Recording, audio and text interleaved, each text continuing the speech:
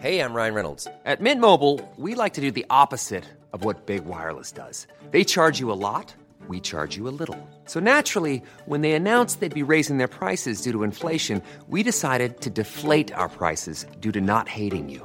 That's right. We're cutting the price of Mint Unlimited from $30 a month to just $15 a month. Give it a try at mintmobile.com/switch. $45 up front for 3 months plus taxes and fees. Promo rate for new customers for limited time. Unlimited more than 40 gigabytes per month. Slows full terms at mintmobile.com.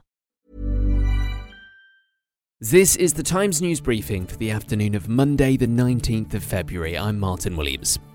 New guidance issued to head teachers in England which would allow a ban on mobile phones in schools has been criticised. The rules will give teachers the power to restrict the use of mobile phones throughout the school day, including at break times.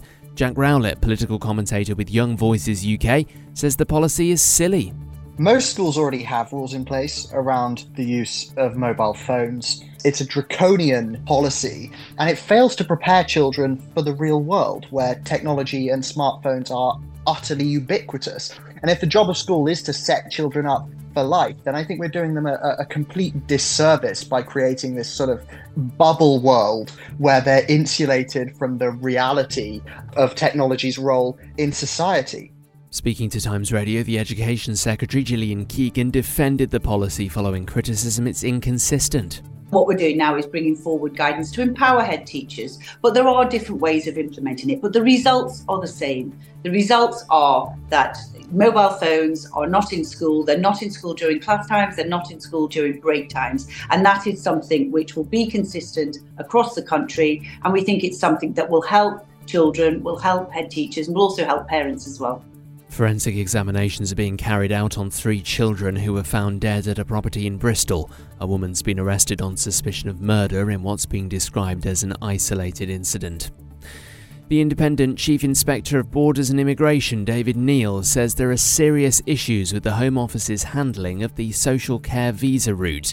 More than 1,500 migrants were allowed to move to the UK under the guise of having a job in the social care sector. 275 visas were issued to a care home that didn't exist, and over 1,000 to a company with only 4 staff. John Vine is the former Chief Inspector of Borders and Immigration.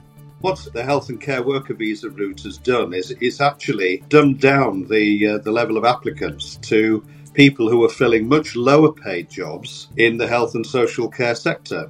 And what that's doing is attracting a lot of migrants, particularly from India and Nigeria.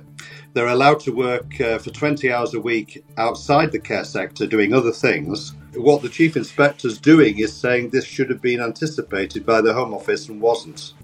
Labour leader Sir Keir Starmer says a ceasefire that lasts must happen now in the Israel-Gaza conflict.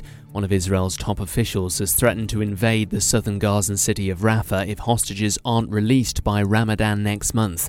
The Shadow Health Secretary Wes Streeting has been speaking to Times Radio.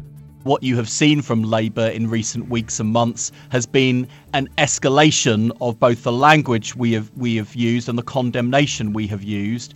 Every country in the world has the right to defend itself from external threats.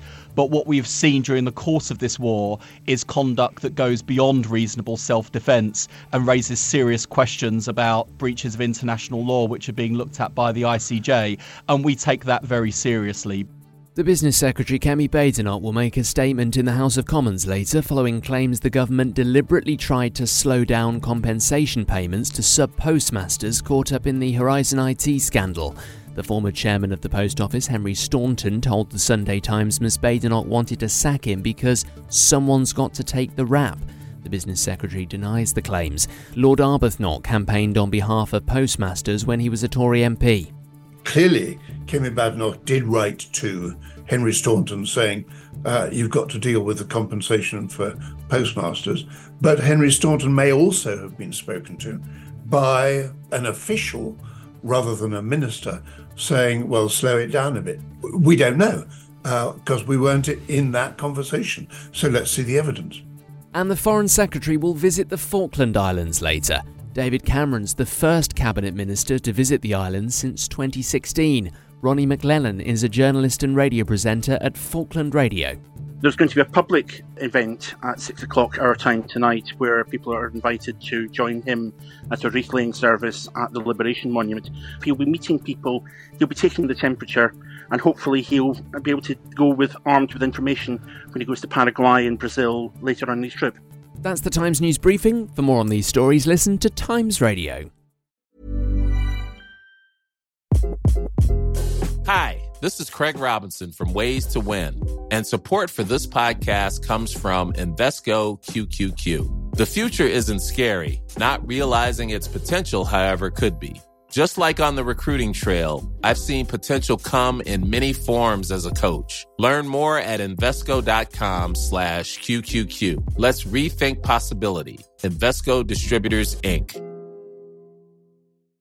Your History is a new podcast brought to you from The Times, and it brings together the real-life stories from our obituaries desk, which have been published for over a century. In this brand new show, we build on this legacy and explore the endlessly fascinating lives who have enriched and informed our own. Join me and our sponsor, Ancestry, as we journey through your history.